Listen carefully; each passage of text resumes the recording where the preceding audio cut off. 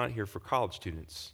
Following, of course, Dr. Youssef having prayed last Sunday for college students. This week, I'm preaching, and this Wednesday, I will be leading prayer for our middle school and high school students here as Dr. Youssef prays for our middle school and high school students this morning. And then next week, Jeff Falkowski will be here. He's our young families pastor, and he will be preaching here, and then he will be leading Wednesday night. This is, and he'll be leading a prayer for elementary students, following, of course, Dr. Youssef praying for elementary students next Sunday. This is just one of the ways that we're trying to support and pray for the next generation. And weave that understanding that we need to be praying for one another and praying for our students, praying for the next generation of our church. So I just wanted to bring that to your attention. We're going to be at Colossians 1 through 14 today. That's page 1168 in the Pew Bible. Colossians 1 through 14. Paul, an apostle of Christ Jesus, by the will of God, and Timothy, our brother, to the saints and faithful brothers in Christ at Colossae, grace to you and peace from God our Father. We always thank God, the Father of our Lord Jesus Christ, when we pray for you, since we heard of your faith in Christ Jesus and the love that you have for all the saints, because of the hope laid up for you in heaven.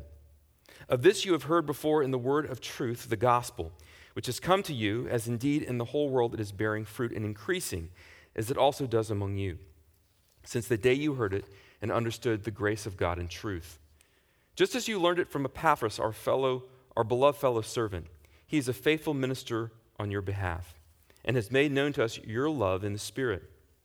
And so from the day we heard, we have not ceased to pray for you, asking that you may be filled with the knowledge of his will and all spiritual wisdom and understanding, so as to walk in a manner worthy of the Lord, fully pleasing to him, bearing fruit in every good work and increasing in the knowledge of God, being strengthened with all power according to his glorious might, for all endurance and patience with joy, giving thanks to the Father who has qualified you to share in the inheritance of the saints in light.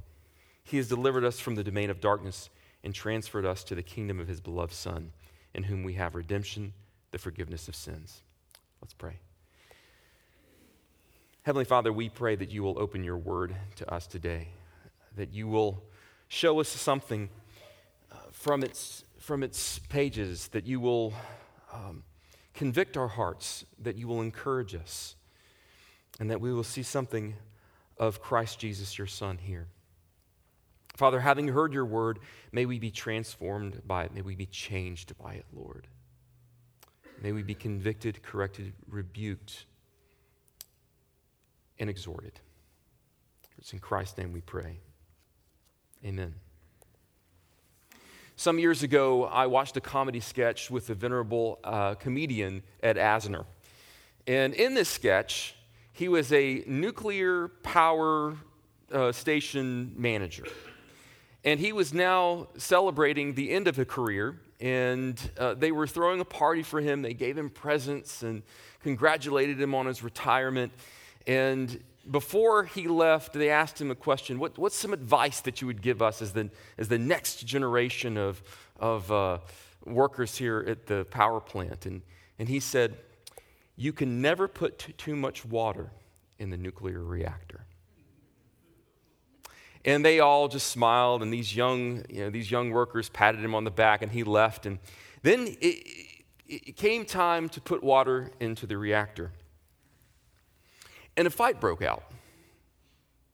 Because one group of young workers understood you can't put too much water in a nuclear reactor to mean it doesn't matter how much water you put in a reactor. You could put in as much as you want.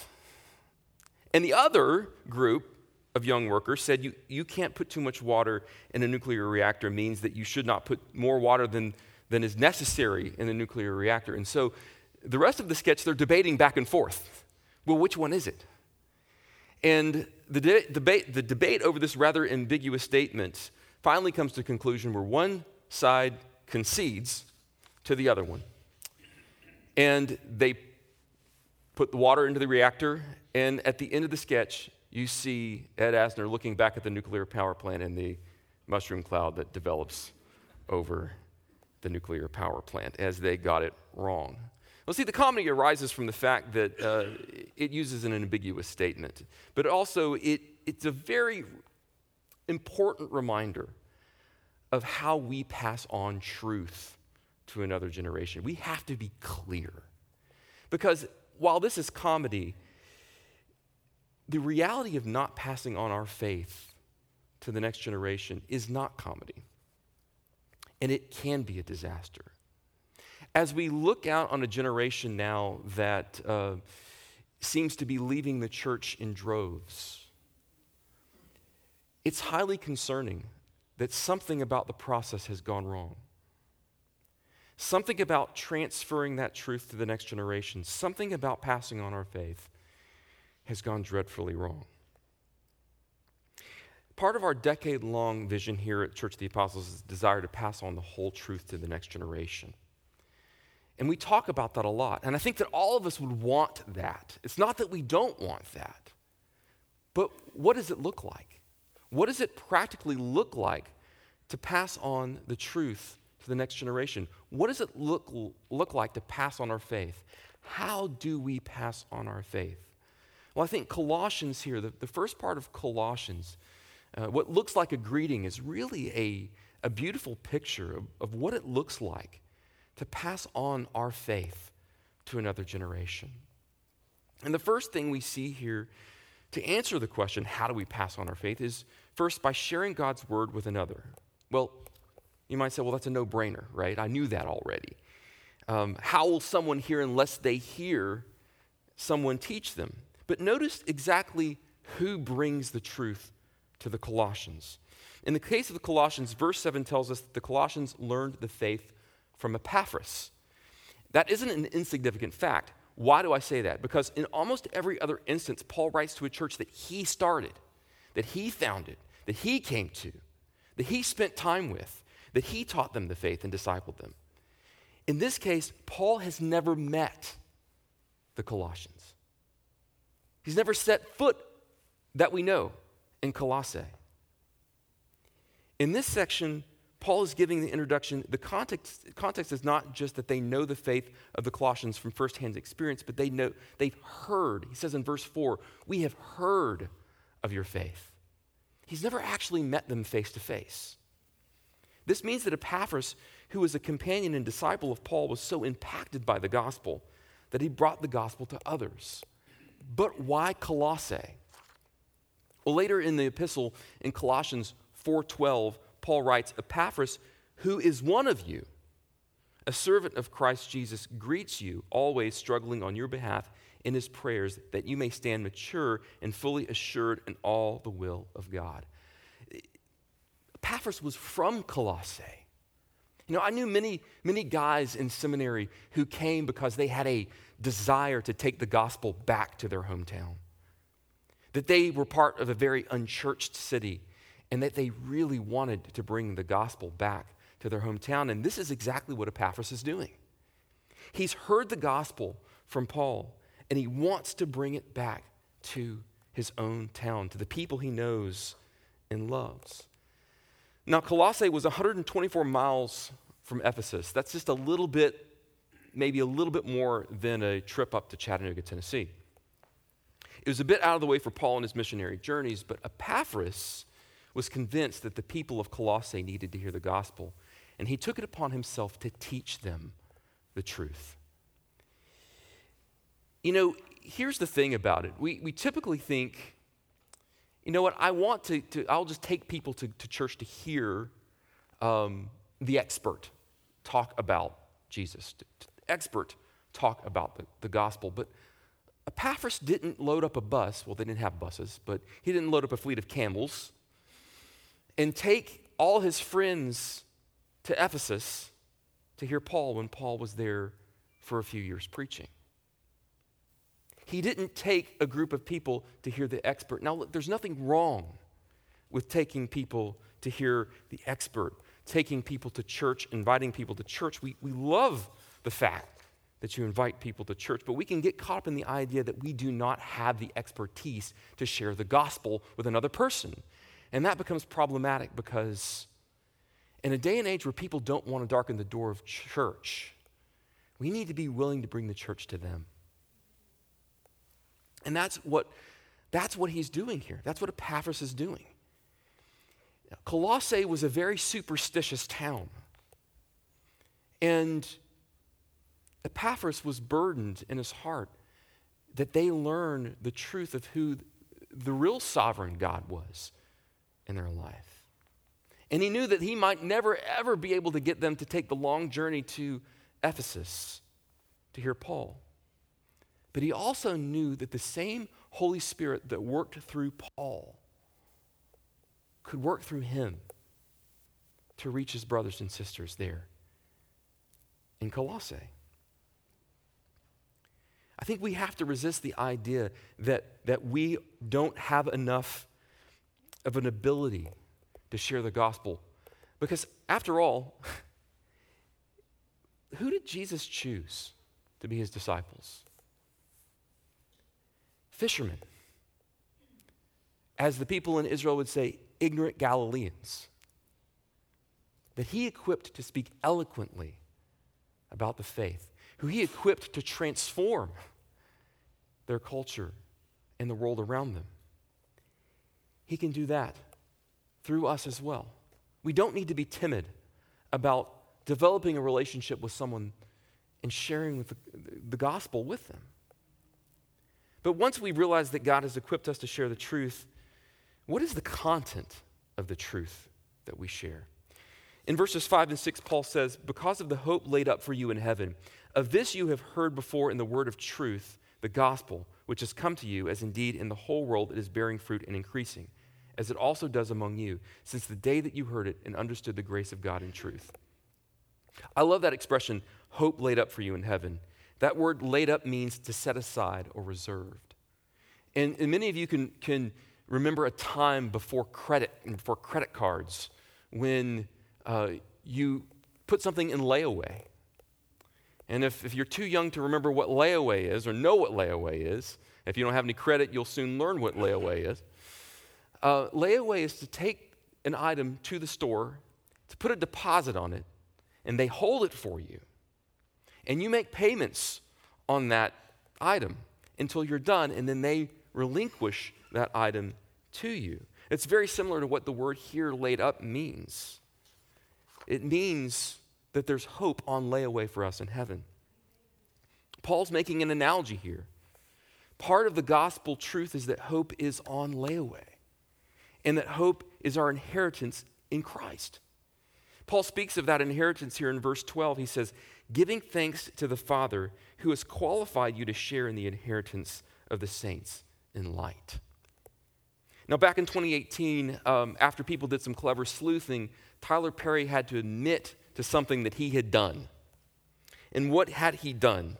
That Christmas, he had gone to 2 Atlanta Metro Walmart locations and paid off the entirety of their layaway to the tune of $400,000. Over the years, there have been many others who have shown their generosity by going in and paying off the layaway items and layaway balances at Christmas time. But Christ did one better. The hope he has laid up for us, he not only paid the deposit on, but he paid in full. Note that phrase in verse 12, the Father who has qualified you to share in the inheritance. He has qualified you. That's the gospel. And that's what we must be sharing. He didn't pay the deposit and we finish out the payments. That's not the gospel. We didn't pay the deposit and he finished out the payments. That's not the gospel either. He himself qualified us for the inheritance that he set aside for us in Christ. He paid the deposit and he paid the balance with his own blood. We simply can't share a gospel that isn't first to last about what Jesus has done, because it's not the gospel and it will fail to captivate the heart of anyone. If we're sharing a gospel that is almost the gospel, if we're sharing anything less than that the gospel is from God to first to last, if we're sharing anything less than he's the author and finisher of our faith, then why would we expect anyone to be overwhelmed with gratitude for that kind of gospel. Because it is no gospel. It's a slinking back into moralism. We need a gospel that is of Christ from first to last, that is what is bearing fruit amongst them. Paul testifies to that in verse 6, that is the gospel that is bearing fruit in the whole world. That is the gospel that's bearing fruit among the Colossians. They have understood, and here's the key passage, they've understood the grace of God in truth. They finally comprehended it. That this isn't a situation in which they're going to pay God back because they can't. This isn't a situation where they earn the inheritance because they can't. This is the gospel we should be sharing. This is the gospel that Epaphras shared. This is what took hold of the hearts of the Colossians and gave them a profound sense of their inheritance in Christ, which they poured out in love for all the saints. They understood that the inheritance, in the words of verse 13 and 14, they understood it to be this: He has delivered us from the domain of darkness and transferred us to the kingdom of His beloved Son, in whom we have redemption, the forgiveness of sins. Our heart should be moved by those words, because if you are a believer in Christ, that's your story this morning. And wouldn't you want that to be a story of someone else? Someone else that maybe you don't know, but someone else that you absolutely love. That's the good news. If we hope to reach our world for Christ, to reach the next generation, we can't peddle a gospel that is not the gospel. We must be clear that our Lord Jesus Christ went on a rescue mission to redeem us from the slavery of sin and bondage to death, and to give us sonship in Christ. When we understand that grace, when we truly believe with every fiber of our being, and that's our reality and our identity, it motivates us to want others to know that truth. So as simple as it sounds, sharing the word of truth with another is one of the most vital ways to reach our world, to reach the next generation. But there's something else here that is perhaps a bit more elusive, something that we can miss on a cursory reading of this text. And the second way we reach our world, to reach others, to reach the next generation, is by praying for God's work in another. And when we think about reaching others, we think about discipling them. We think about, our mind first goes to sharing with them the word, as it should. But discipling is so much more than cognitive. That's what I find remarkable about this passage. One of the chief means of helping others grow spiritually is prayer. Look how prayer is woven through this entire passage, starting with verse 3. We always thank God, the Father of our Lord Jesus Christ, when we pray for you. Then again in verse 9, and so from the day we heard, we have not ceased to pray for you. Now, I don't think we often think about that. Perhaps you do, but I don't always think about how my prayers are spiritually transforming the lives of another. I don't always think about how my prayers can spiritually transform another person's life and help them to grow in grace. But here's the thing, when we teach people the truth, it doesn't mean that they're going to embrace it. It doesn't mean that they're going to believe it. Without the work of the Holy Spirit, no one comes to know the Lord. And without our prayers to God, the Holy Spirit, we pray, our prayers are effectual to move God to action. Paul writes in verse 1, Paul, an apostle of Christ Jesus, by the will of God, and Timothy, our brother. And that phrase, by the will of God, is so important. It's God who brought Paul to his knees. It's God who made Paul a believer and an apostle. And you better believe there were people praying about Paul. Either they were praying for his salvation or praying because he was threatening them. God, do something about this guy. Well, they might have meant strike him dead, but Jesus chose the other option of striking him blind. And then he goes to Ananias and says, I want you to pray for this guy and I want you to receive him. What? Are you sure about that? This guy? Paul? Saul? The guy who's persecuting your church? Look, Paul knew everything there was to know about Holy Scripture. It wasn't just the Scripture alone that was going to change him. It had to be the Spirit of God by and with the Word of God that was applied to his heart to transform him, to bring a dead man to life. Which is why prayer is so important when we talk about discipling another or sharing the gospel with another.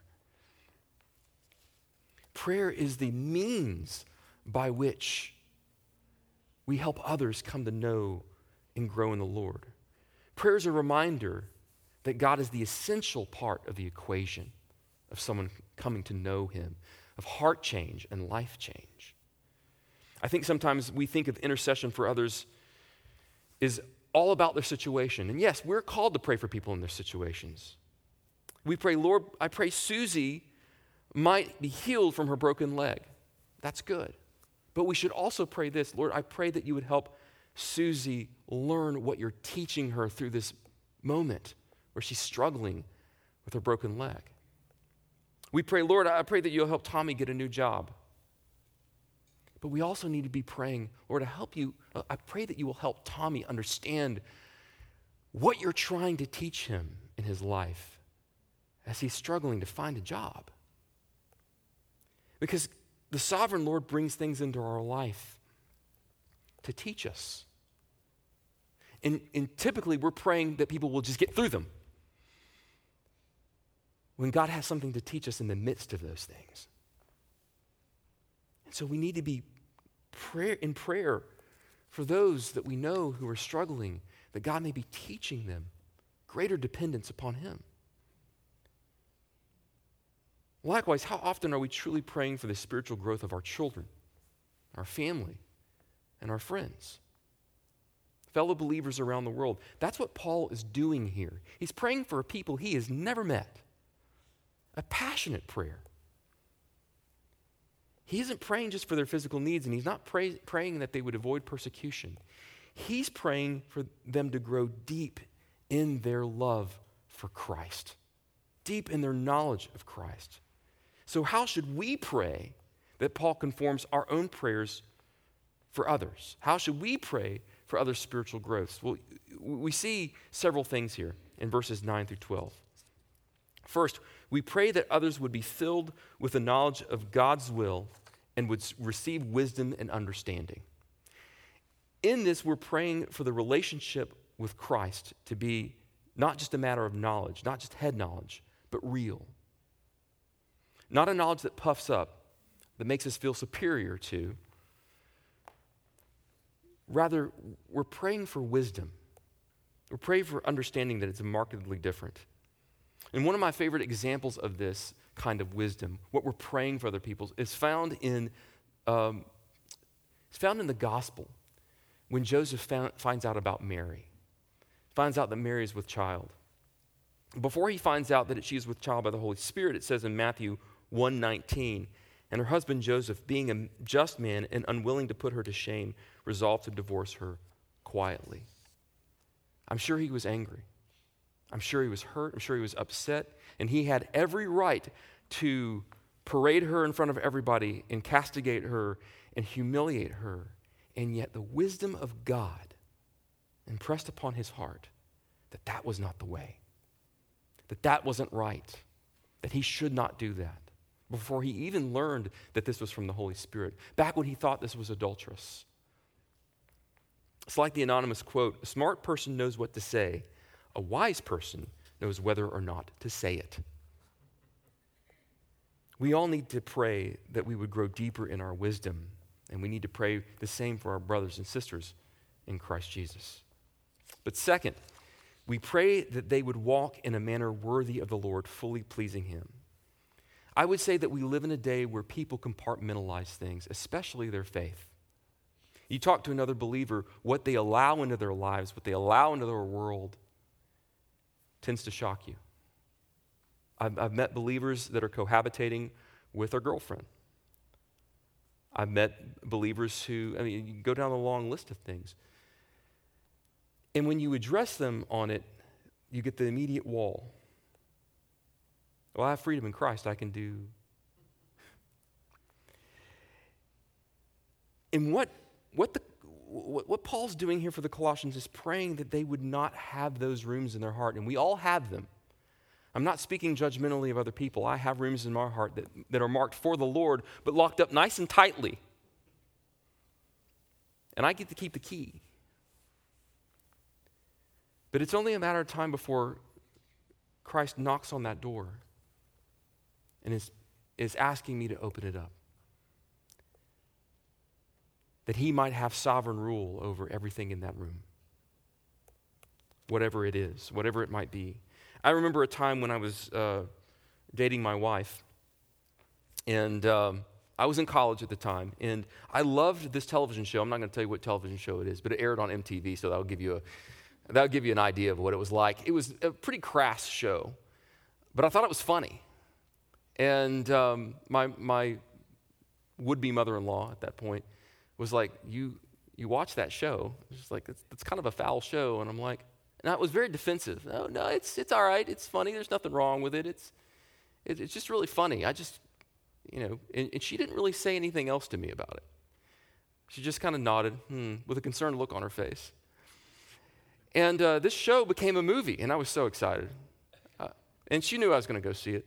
My wife knew I was going to go see it. She wasn't excited about it either. But I go to see this movie. I'm excited about it. I'm sitting there. And about halfway through, I was thinking, this is kind of vile. This is kind of foul. This is kind of disgusting. And for the first time in my life, I've sat through some really, really bad movies because I want to get my money's worth. But I got up and walked out of that movie. I don't even know how it ended, and I don't care. I was disgusted with it, and I never went back to it again. Here's the funny thing. When I told my wife, well, she was not my wife at that time, but she said that her mother had been praying me out of the movie theater.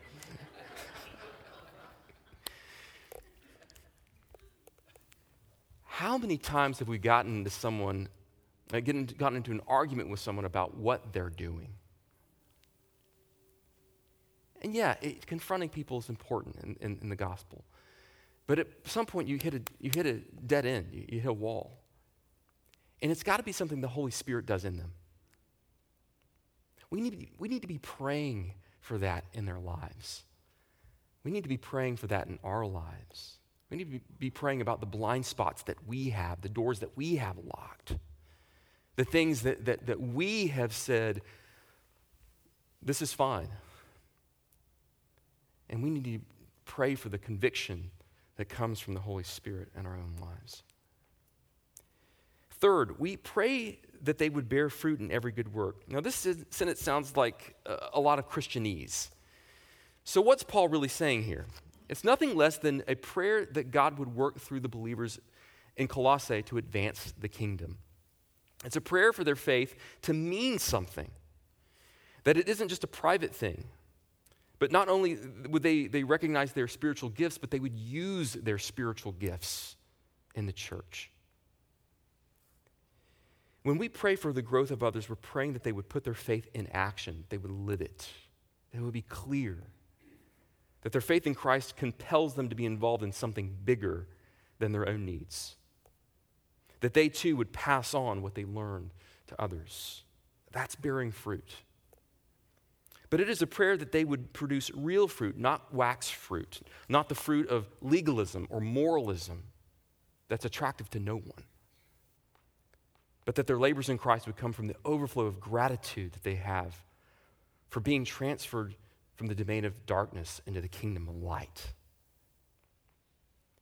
So we must pray that disciples in Christ would grow in that faith, that it wouldn't be a faith that just sits on a shelf, but it would be a faith that produces fruit. Fourth, we pray that they would be strengthened with all power so that they might endure patiently and with joy. What are they enduring? Probably persecution, both the everyday slights and the more violent variety of persecution. As Paul says in 2 Timothy 3:12, indeed, all who desire to live a godly life in Christ Jesus will be persecuted.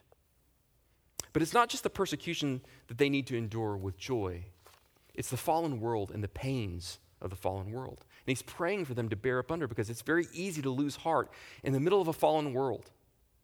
To see that the Lord is tarrying and coming back and wondering, when is that going to happen? Dr. Youssef will be telling us that in the next sermon. What Paul says in Romans 8:19 through 22 really connects back to the idea of hope being laid up for us in heaven. He says, "For the creation waits with eager longing for the revealing of the sons of God. For the creation was subjected to futility, not willingly, but because of him who subjected it, in hope that the creation itself will be set free from its bondage to corruption and obtain the freedom of the glory of the children of God.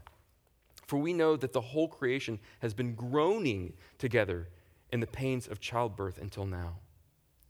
There's a danger of disillusionment, not just for new believers, but for all of us who believe in the Lord. Otherwise, Paul wouldn't write to believers in Galatians 6:9, "And let us not grow weary of doing good, but for in due season we will reap if we do not give up." Clearly, Christians in his day were struggling against life in a culture and a world that was very difficult to bear up under. And we need one another's prayers, because at any given moment, we're under the pressure of the world.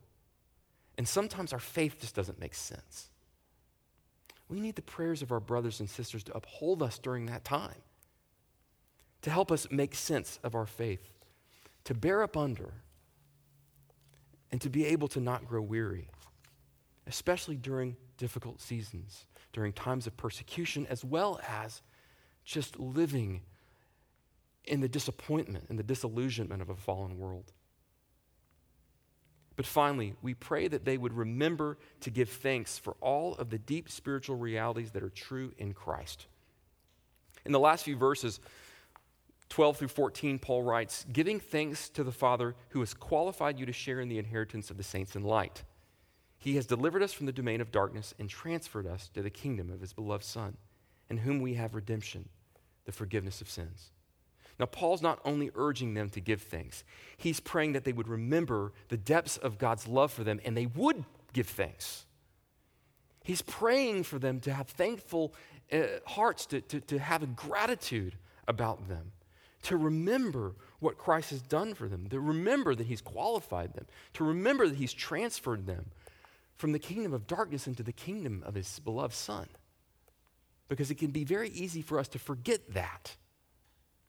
It's very easy for life to steamroll us to the point of not remembering the deep truths of Christ.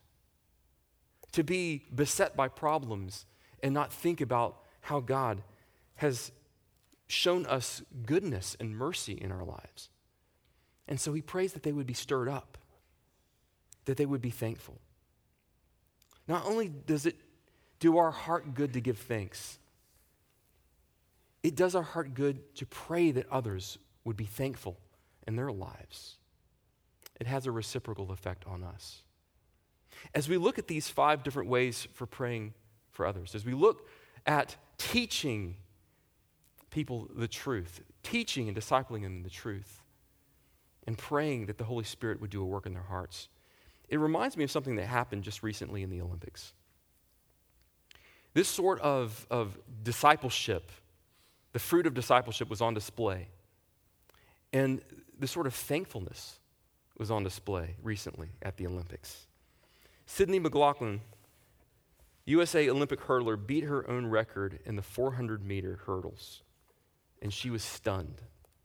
She viewed the whole thing not through the lens of self-accomplishment. She could have patted herself on the back, said it was due to all her training, all her hard work, but she instead viewed it through the lens of her own faith, a faith that was taught to her by others and a faith that was galvanized by the prayers of others in her life.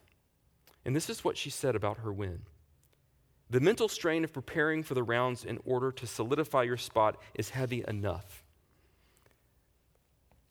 But the amount of weight the Lord took off my shoulders is the reason I could run so freely yesterday. My faith was being tested all week. From bad practices to 3 false start delays to a meet delay, I just kept hearing, God's saying, just focus on me. It was the best race, this is great. This is the best race plan I could ever have assembled. No longer run for self-recognition, but to reflect his perfect will that is already set in stone. I don't deserve anything, but by grace, through faith, Jesus has given me everything. Records come and go. The glory of God is eternal. Thank you, Father, she wrote. She's 21. At the age typically still marked by so many of immaturity, of self-interest, McLaughlin has come to a perspective that might take decades and hardship for someone else to come to. It's maturity of faith that was wrought by the power of the Holy Spirit by those who were invested in her life. I imagine many years of faithful prayers by parents and grandparents, coaches, and other people in her life. That's what we're talking about when we're talking about passing on the faith.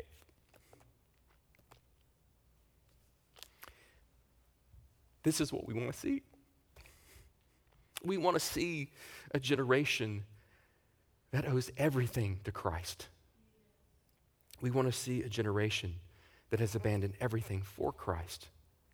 And instead of seeing life through the lens of their own self-gratification and their own self-accomplishment, we'll lift up praise and thanksgiving and glory to God. Let us reach others with the word. Every one of us. And let us, everyone, pray for this kind of spiritual growth in others. Let's pray.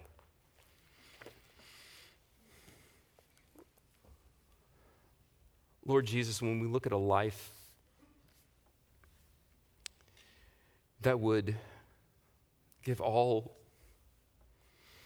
recognition for its achievements to you,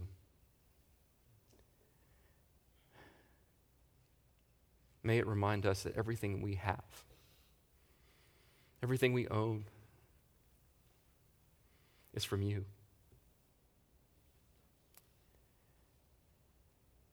May gratitude and praise and thanksgiving be on our lips, not only for the achievements that you've caused us to have in this life, but because you have transferred us from the domain of darkness into the kingdom of your beloved Son. And Lord, if that does not make our heart move our hearts. And then move our hearts to want that for other people, for another generation. And give us the words to share the true gospel. And may we pray for the spiritual growth of not only ourselves, but our brothers and sisters in Christ. For it's in your name we pray. Amen.